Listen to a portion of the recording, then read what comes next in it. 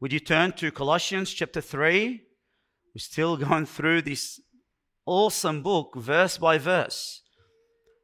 Colossians 3. And we'll be focusing on verse 8 this morning.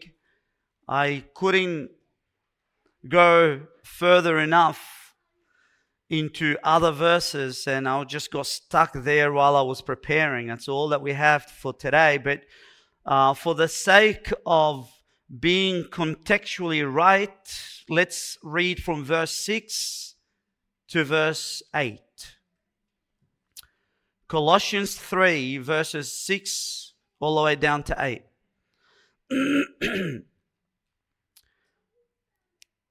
For it is because of these things that the wrath of God will come upon the sons of disobedience. And in them you also once walked when you were living in them. But now you also put them all aside: anger, wrath, malice, slander, and abusive speech from your mouth. If you recall, at the start of this chapter, Paul calls us to seek heaven. To seek heaven. And why should we seek heaven? What were the 3 reasons that we looked at? Well, number 1, because we died. We died with Christ. And not only did we die, but the second reason is that your life currently hidden in Christ. And even beyond this, Christ is our life right now as we speak. What does it mean that Christ is our life? It means He has become our all-sufficient and supreme Savior. What does this mean? It means that Jesus has become our treasure. He has become our precious possession. He has become our supreme pleasure. We can identify with that if we're born again. And the third reason why we ought to seek heaven is because what we do here on earth will have an eternal, long-lasting impact in a new earth. And therefore, with every fabric of your human being, let every minute count in this life for eternity. Seek heaven. Seek heaven. How do we do this? How do we seek heaven? Where do we begin? Last time we saw that Paul, he used a metaphor in verse 5 to tell us how we seek heaven. He says, put to death. That is to say, declare war. Against what? Not against the culture, not against this perverse generation primarily. No, but the war ought to begin here. In us, in you and in me. Against our sexual sin, our earthly passions, against your evil desires and greed. So in this metaphor, you are to wield your sword. You are to sharpen your dagger, to be your own executioner, if you like, and to cut off the heads of your evil thoughts and your self-idolatry. No compromise. Why such a drastic measure? In verse 6, because that is how much your heavenly Father abhors those sins. In fact, it is His righteous, holy anger that will be poured out upon the sons of disobedience, the unbelievers, precisely because of those sins. Now, Paul has not finished yet the list of sins that we are to forsake. Now, he moves beyond this list that we looked at last week, and he gives us another list in verse 8. The first list is about our sensual sins. This new list is relational sins. If you like, the first list would destroy you as a person if you keep them, if you cherish them. The second list, not only will it destroy you, but it will destroy people around you, especially those who are most loved. The first list of sins that we looked at, it begins with an outward action, sexual immorality, and it moves deep down, layer by layer, until you come to the bottom, the mother of all motives. That is your idolatry. The second list, however, it begins the other way around. It begins with the inward motive, and it progresses to the outward action, precisely your speech. Now let's have a look. Let's break it down. And we'll start from verse 7, just to give us some context. Now in verse 7 it says, "And in them you also once walked." We looked at this last week. What did that mean? It means this, that you were, before you were born again, you walked in them, meaning you practiced those sins. They were habitual. You walked in them, meaning they were your path in life. It was your lifestyle to practice those sins. Not only that, Paul says, when you were living in them, those sins were the air that you breathed. Living in them, meaning you were drowning in them. They were choking you, if you like. Lust was your middle name. It ruled you. Sin reigned in your life, in your heart, as your master. And though that we were one breath away from eternal punishment, because of God's wrath was upon us, yet, let us be honest, brothers and sisters, once upon a time, we took pride and we boasted in the fact that we loved our sin. That was our past. And now we move to verse 8. And the first two words, "but now." Thank God for "but now." That was your life before. And standing in the polar opposite of our miserable past is our glorious present. There is now a shift of identity, a change in our master. Because we no longer live in sin, but now we live in Christ. Therefore, there is now a duty, an obligation in our part. What is this obligation? We continue on, and he says, "You also put them all aside." Put them all aside. Put what aside? Anger, wrath, malice, slander, and abusive speech from your mouth. Put aside. Put aside is an imperative command. It's a direct order. Put aside.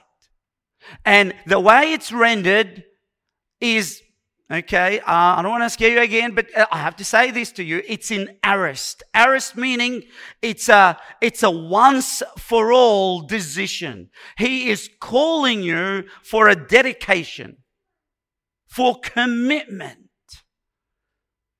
to get rid of them all, to throw them all away. Now, what does it mean to put aside? These words, put aside, is yet another metaphor. Paul loves to use metaphors. And here he's employing another one. It implies an intentional effort in our part to do what? To strip away our sinful characters as though someone is changing his clothes.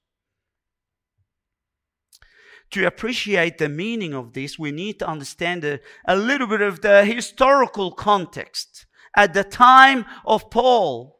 And mind you, it's also present till today. Perhaps we're a bit loose in it in our Western culture today, but they were far more stricter back then, which is what? Changing clothes was not just a change of physical appearance or changing that piece of cloth that you wear, but it's a change of identity, change of roles. You're about to change your behavior. When you take off your old clothes and you put new ones, think of the athletes. What they wear at home or they go for a walk versus what they wear when they go to compete. They wear clothes and it speaks of their readiness, their dedication to the game. Think of a farmer when he wears this worn, dirty clothes as he plows the field, but then he comes home and what does he do? He takes off these worn clothes and he puts on new ones as to say, I'm no longer functioning as a farmer. Now I'm at home. I function as a father, as a husband. So also we must put off our traits. We must consciously and deliberately take off our old ways of life. Why? Because they're not consistent with our new identity, our roles as Christians. Bear with me for a moment. Imagine this. Imagine a royal king who chooses to marry a poor, very poor woman who had an ex-husband who was brutal to her, who beaten her and bruised her, ruined her clothes. And so in the kindness and the graciousness of this royal king, he gives her enough money to go and buy for herself new clothes in preparation for the wedding. What do you think, brothers and sisters, if she rocks up to her wedding with her old clothes? Perhaps a better illustration is this. Imagine we have a plumber. We have more than one plumber in this room. Imagine we have a plumber who's been working in the sewage all day long, and then he comes home and he wants to sleep on his bed next to his wife with his uniform. Right? Closer to home, right? And Paul says, listen, when you were saved, God enlisted you to be an athlete for Jesus Christ. But you're wearing anger as your sleeves. This jacket of wrath is so heavy. Slander is weighing you down. Listen, how are you going to run the race well if you continue wearing these clothes? Sin was your ex-husband, and it brutally beaten you. It torn your clothes. It stained you. Look at you now. You're wearing dirty rags. Once upon a time, when you were children of disobedience, like it says in verse 6, those sins were your filthy uniform when you went down in the sewage of your wickedness. But now, they're no longer befitted the children of God. There is yet a new uniform for our royal priesthood to function right. So what do? He says, take them off. What does it mean to take them off? To put them all together in a pile. You pour petrol on them and lit them up. Get rid of them. All right. Now that we know what we have to do, what are those sins that we've got to get rid of? Well, fasten your seatbelt. You ready for the ride? Right? Can you handle the truth? I trust you can handle the truth. By God's grace, you will handle the truth. Because the first sin in the list is anger. Can you handle this one? All right. What's anger? It's our hot displeasure. It's the feeling that leads us to sin. Anger.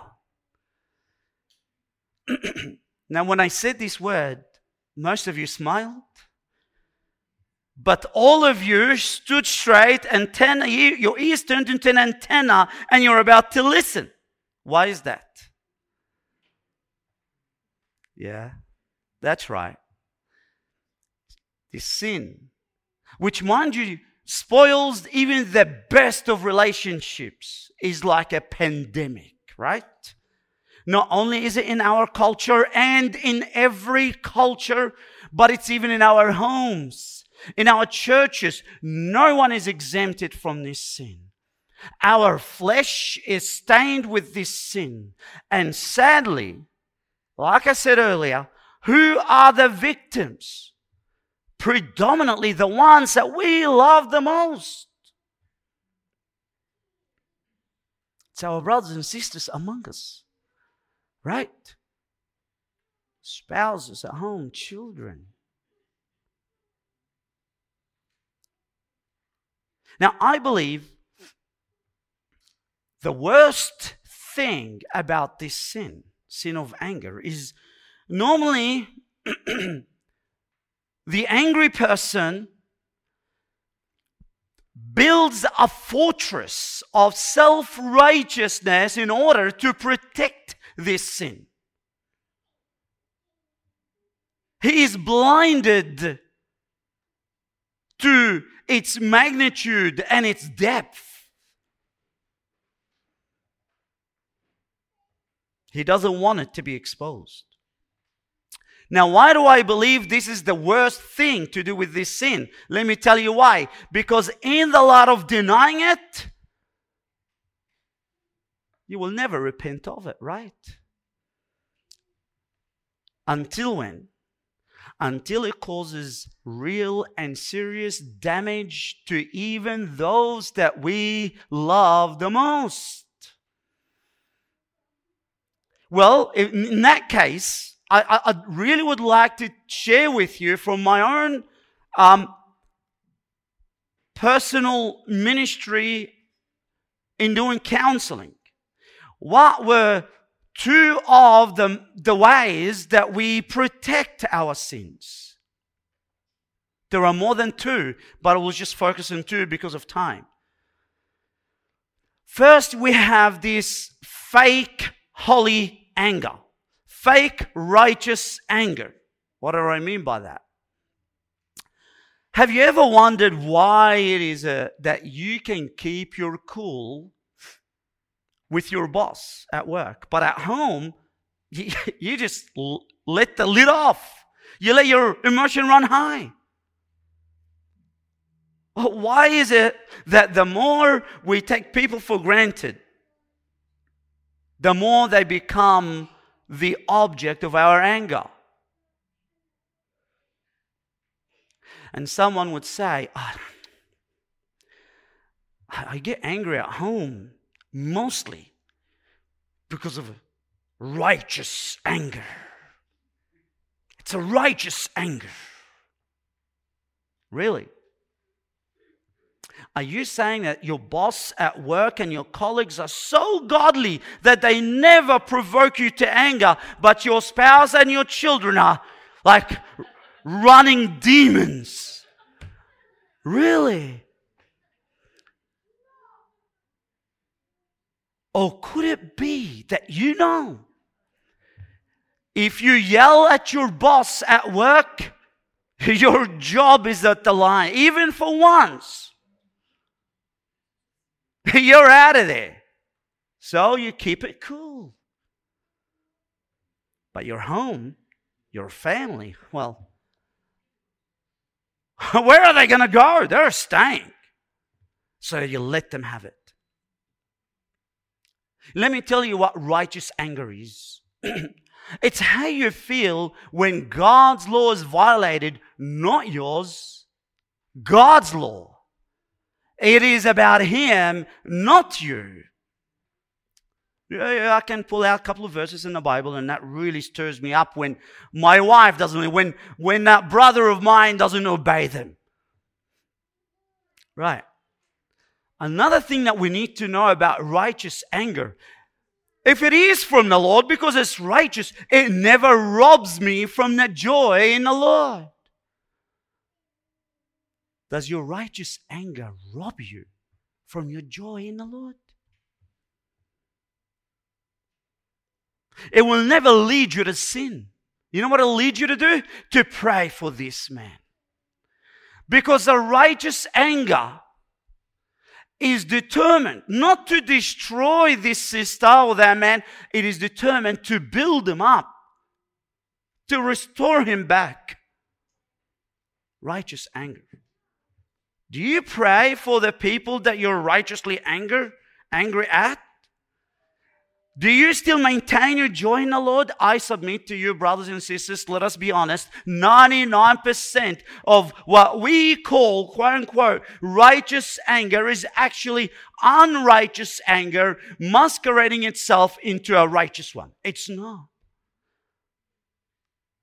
Let me give you another way of us protecting our sin of anger. Blame shifting. One would say, you don't understand what I'm going through. Nobody understands. What do you mean? I have a long day at work. I come home. I'm so tired. I'm so exhausted. And guess what I find? A messy house. Kids running around. And the ice on the cake is a contentious wife. No man could handle this. Right? Or a wife would say, if you were in my shoes, if you know what I know, if you just hear the stupid questions that my husband asks me, he's just so selfish. I can't help but getting angry at him. Really? Let me ask you. If it was Jesus that was in your shoes, would he have gotten angry? No, he wouldn't. Well, why not? Jesus is perfect. I'm not perfect. Right. Are we talking? We're getting somewhere. Because what is this imperfection in you that leads you to get angry, whereas Jesus, who is perfect, does not? What is it? Let me tell you why we get angry. James actually helps us. It's a cheat verse. Because James gives us the answer. Chapter 4, verse 1, James says, what is the source of quarrels and conflicts among you? Is not the source your pleasures that wage war where? In your house? In the church? In your members. Not the members of the body, the church. In your own flesh. Brothers, listen to me. When we buy into this lie, that something else other than Jesus is more pleasurable, something else that promises me better satisfaction than Jesus Christ Himself, this thing will rule you. It will dominate your thinking. It will consume your mind. And then what happens is that you will see people around you as a vehicle to get what you really want. So, a husband who's, let's say, ruled by his own comfort, when he comes home and sees a contentious wife, he no longer views her as an object of his love, but a barrier, an obstruction to his comfort. So what does he do? He gets angry at her. Why? Because she stood in the way between him and what he really loves the most, which is his comfort.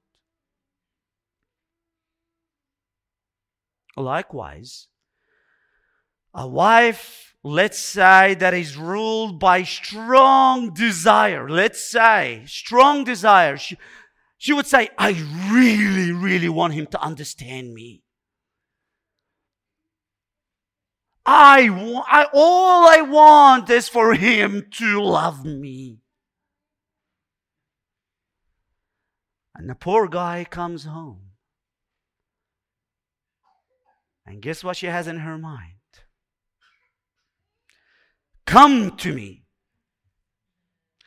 I am the Lord your God, and I have a wonderful plan for your life. If you understand me, I will bless you.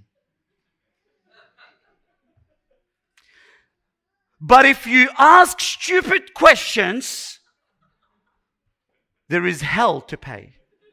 Right? Sounds funny, but I know why you're laughing. Right? You see, brethren, when you pursue a pleasure that is ultimately not Jesus Christ, you will see even the closest people to you either as a vehicle to get what you want or as your enemies if they deprive you from feeding your own cravings. And so, you get angry at them. Why? Because anger is an expression that says, hey, this man must be eliminated because he's a threat to me, to my cravings. Then whose fault is it when I get angry? It's me. Now, before we even move to the next sin, I just want to throw in something, freebie, all right? One extra thing about anger before we move on. Do you know what the problem is even when we try to resolve anger conflicts? One of the biggest problems, and watch out for these brothers, that we, for some reason, tend to seek forgiveness for getting angry, but how often do we seek forgiveness for the reason why we get angry in the first place? Honey, sorry, I yelled at you or got angry. Fine, that's great. But how often do we say to God, God, please forgive me? Because when I got angry, at this moment, I rejected Christ to be my all-sufficient Savior. He is no longer all I need. When I got angry, God, I chose to chase after other false gods.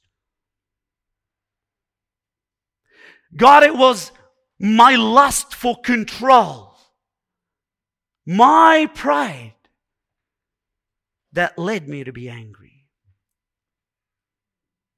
And so long as we don't repent of those desires, those strong desires that take place, and instead of Jesus Christ in our lives, guess what happens? They become even more stronger desires, and anger will fester. It will grow. And guess what it will become? Next sin. Wrath. What is wrath? Unrepentant anger leads to wrath. What is wrath? It's this intense anger, strong desire for vengeance. What happens? How does anger lead to wrath? Well, it's normally what happens. You're angry at someone because he's an obstruction. He's not helping you to feed your inner idols. So rather than confessing it as your sin and you put it off as the Bible says, what you do instead is you begin to internalize the situation. Take pride, for example. Pride. You're not getting the recognition that you're really, really craving for. What do? You get angry. You think in yourself, all right, who does this guy think who he is? All right? Doesn't he know who I am? Who are you? Wissam. Oh, yeah, sure, but besides the point. All right. Well, doesn't he know? And you begin to tap into your worldly possessions. And you say, oh, look how rich I am. Or look how intelligent I am. Or my position, or my status. And you try to convince yourself that you are entitled for greater recognition because you, as a beggar, God graced you with something that you would never be able to attain on your own. And you would say, I'm a big guy. If this man, this woman had a brain even as big as a little ant, he would have respected me as much as I respect me. And you begin to take this journey of dwelling in your own greatness and your brother's fallenness. And that will fuel your anger more and more. And you begin to develop resentment. And from resentment to bitterness. And you begin to, in your mind, issue fines. That you feel that this person now has to pay to you for trampling over your pride. Until something even insignificant happens. Well, it is insignificant, but in your mind, it's not insignificant. It's the pebble that broke the camel's back. It's huge in your mind because you're not looking at this pebble. What are you looking at? You're looking at the entire debt of all the fines that you're not willing to let go of. And this will lead you to be fuming. And you won't be able to restrain your strong, angry emotion any longer. And at which point you will explode. You'll blow the fuse and you'll let him have it. This is what wrath is.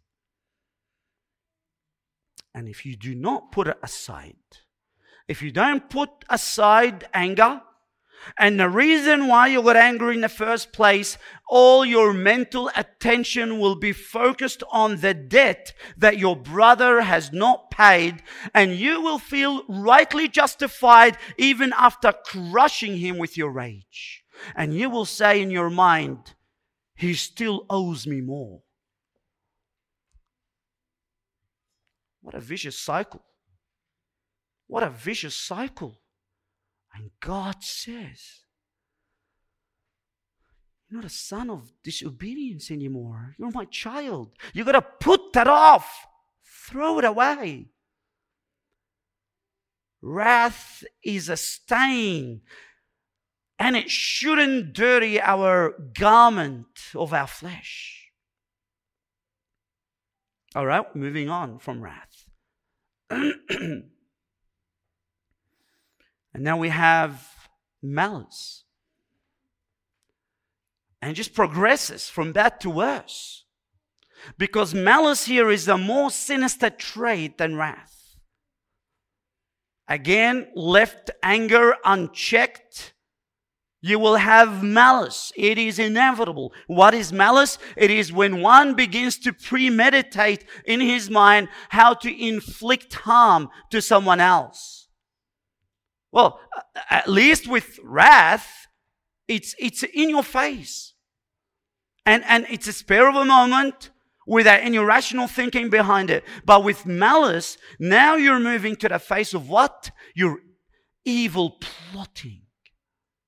Your evil plotting. It's like a slimy snake that is hatching wicked scheme. Evil mastermind. Impure thoughts. And you begin to think, How do I get this guy down? Because your mind is burning, the feeling is getting hotter. He's standing in my way. How do I hurt him? And the poor guy has no idea that now he's got a target on his back. In the meanwhile, you put on this witch hat and you start processing and conspiring. And you say in your mind, how dare he would disagree with me in public? Unacceptable. He makes my blood boil. I want to shame him. But how do I do that? Well, I don't want to kill him because I'm a good guy. And I'm such a forgiving guy. I just maybe embarrass him. Make him taste a little of his own medicine. Oh, I know what I'll do. I'll give him this silent treatment. Evil. I'll play it cool and I'm going to ignore him. And then you start plotting somehow or planning and conspiring to do what? To hurt the very brother that Jesus shed his blood for. Malice. Malice. And you let malice in the oven of your mind long enough, and guess what it turns to? It won't just stay there. It has to give birth to something, right? It gives birth to slander. It just gets from bad to worse. Because in slander, you're no longer being passive and it's in your mind. Now you're being active. What is slander? I call it committing a reputational murder. You're murdering your brother's reputation. So what do? You stab your brother's dignity in the heart. You drag your brother's name through the mud. How? Slander. By spreading evil reports about your brother. And by the way, slander doesn't really care whether the report that you're spreading is true or false. Because you don't really care about that anymore. That is not your motive. You've been angry. You're harboring anger and bitterness and resentment. So all that you would be caring about is how to destroy your brother. What do? In the meanwhile, you turn your ears into a microphone. And your eyes are like a radar. And you're monitoring. And you're waiting to hear something or to see something that is bad about your brother so that you could broadcast it to others. But wait a second. We know better than that. Because you're not going to broadcast evil report about your brother just flat out like this. You don't want your name also to be dragged through the mud as a slanderer, and people will be scared to hang out with you. So because you know better and you don't want that, what do? You try to play the game well. This is why there is malice before slander.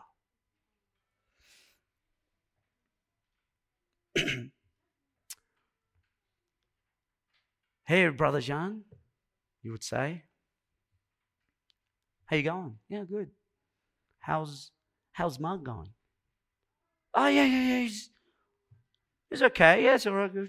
What, have you seen him lately? Why? What's wrong? Well, I'm just a little concerned for him. You see how it's building up? Oh, really? Why? What's wrong? Well, so far, so good. There's nothing wrong about that. But then what happens? The conversation would turn ugly and in a very subtle way. And then you begin to spit out stuff and you would say, I just heard that he was yelling the other day at someone else and I just want to make sure everything is okay. because I don't think that they're out of the wood yet.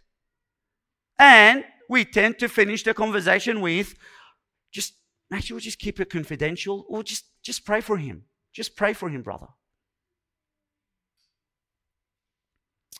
Women's in a prayer meeting.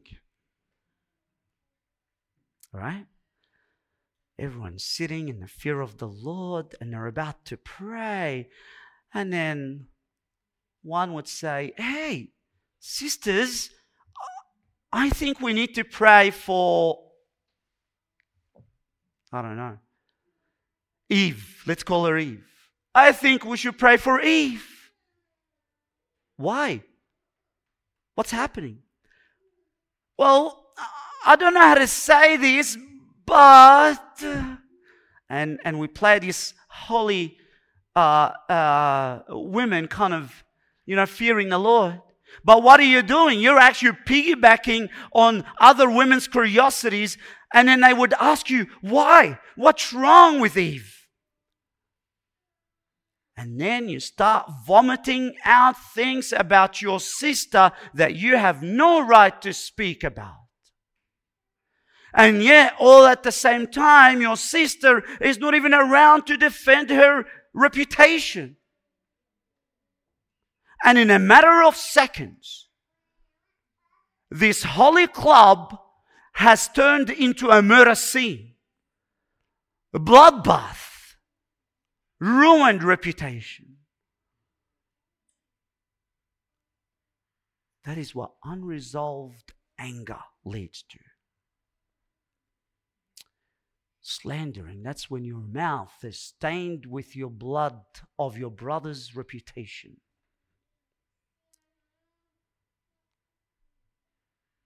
And then Paul finishes the list. And he says, abusive speech from your mouth. Abusive speech, of course. This is where it leads to. Abusive speech. What is abusive speech? Everything that has in it something to destroy your brother. You're whinging about him. You're being sarcastic. You mock him. You banter him. Being cynical. You say something that is mean or derogative, and you finish the sentence with, I'm just kidding, brother. Or I'm just saying this because I love you, brother. But in your mind, you just want to destroy him. And you want to give it a good label so that you tick the box and you make yourself look holy. And Paul says, all those carnal ways of life must what? Be put away. Take them off. Don't wear this. These clothes are ugly. These clothes are full of manure. They've been in a sewage. Take them off.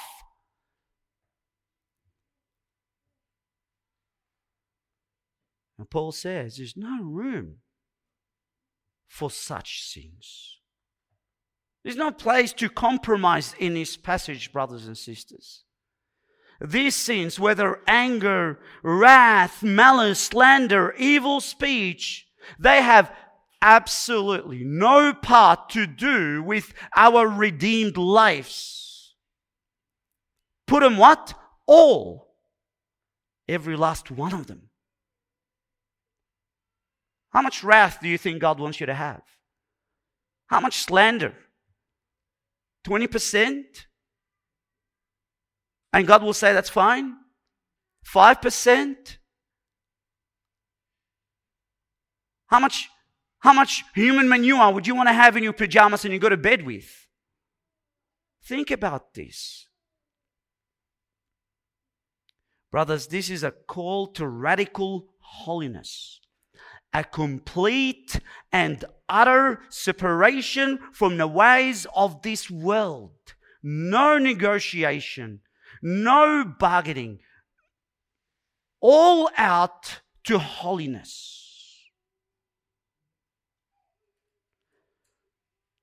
It is a divine command and order from the Most High to everyone who names himself a follower of Christ. You say, but I'm so guilty, and I'm so weak, and I just don't know what to do with this.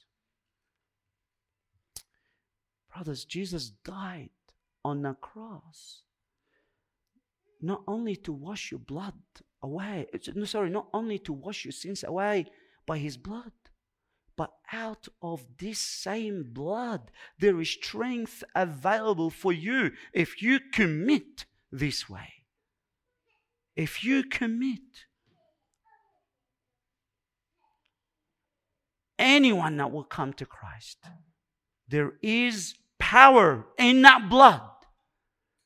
Trust this truth. You begin with that. You begin by knowing that the strength that you are to combat those sins with is not found in you. It is found all in the blood of Jesus Christ. Him working in you, empowering you to overcome those sins. How do I access this power?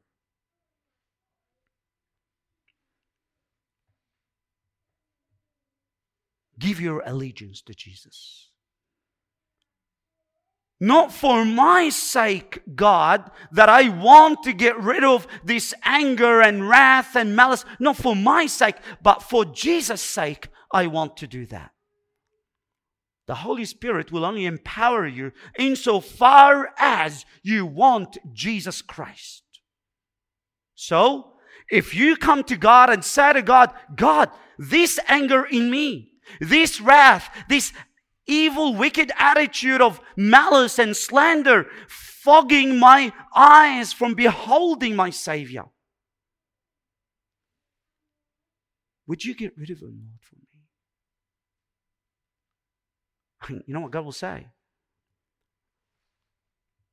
There are things that are deeper than that you've got to get rid of as well. Because the reason why you got angry is because of your craving for control, is because of your pride, is because of your selfishness. Then you come and say, God, not only this anger, but the reason why I get angry is fogging my mind. It's like a veil before my eyes, and I can no longer behold Christ and His glory as much as I should because of my desire for control. It's about Christ. May we pursue our Savior with all of His glorious beauty.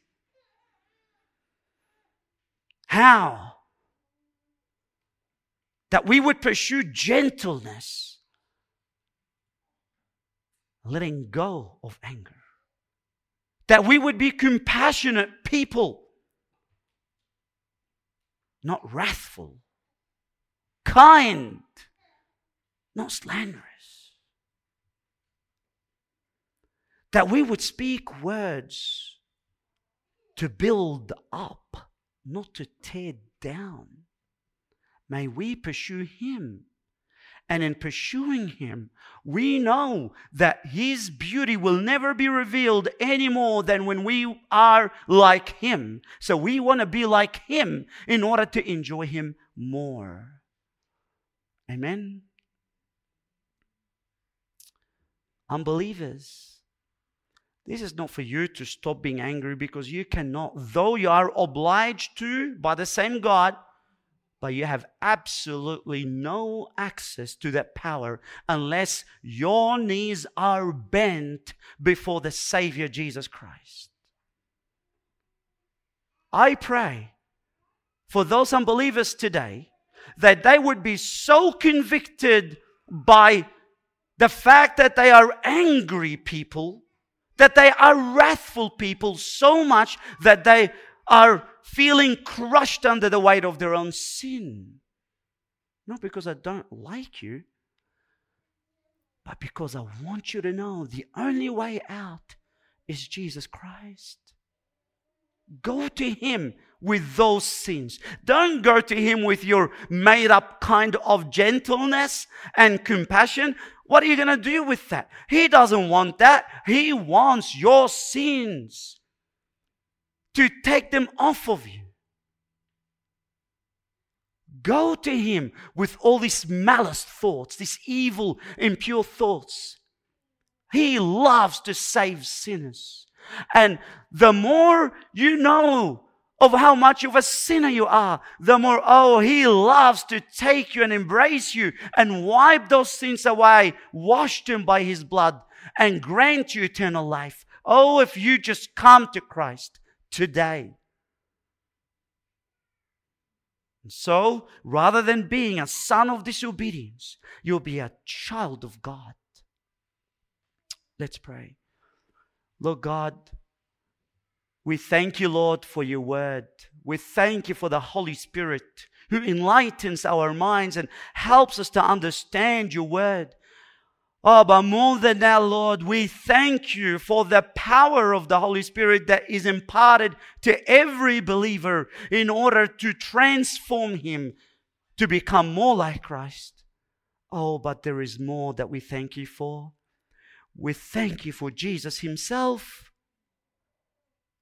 who killed death by his death and ushered in new life for us to live in this way, and granted us this same power to overcome sin so that we could enjoy him more.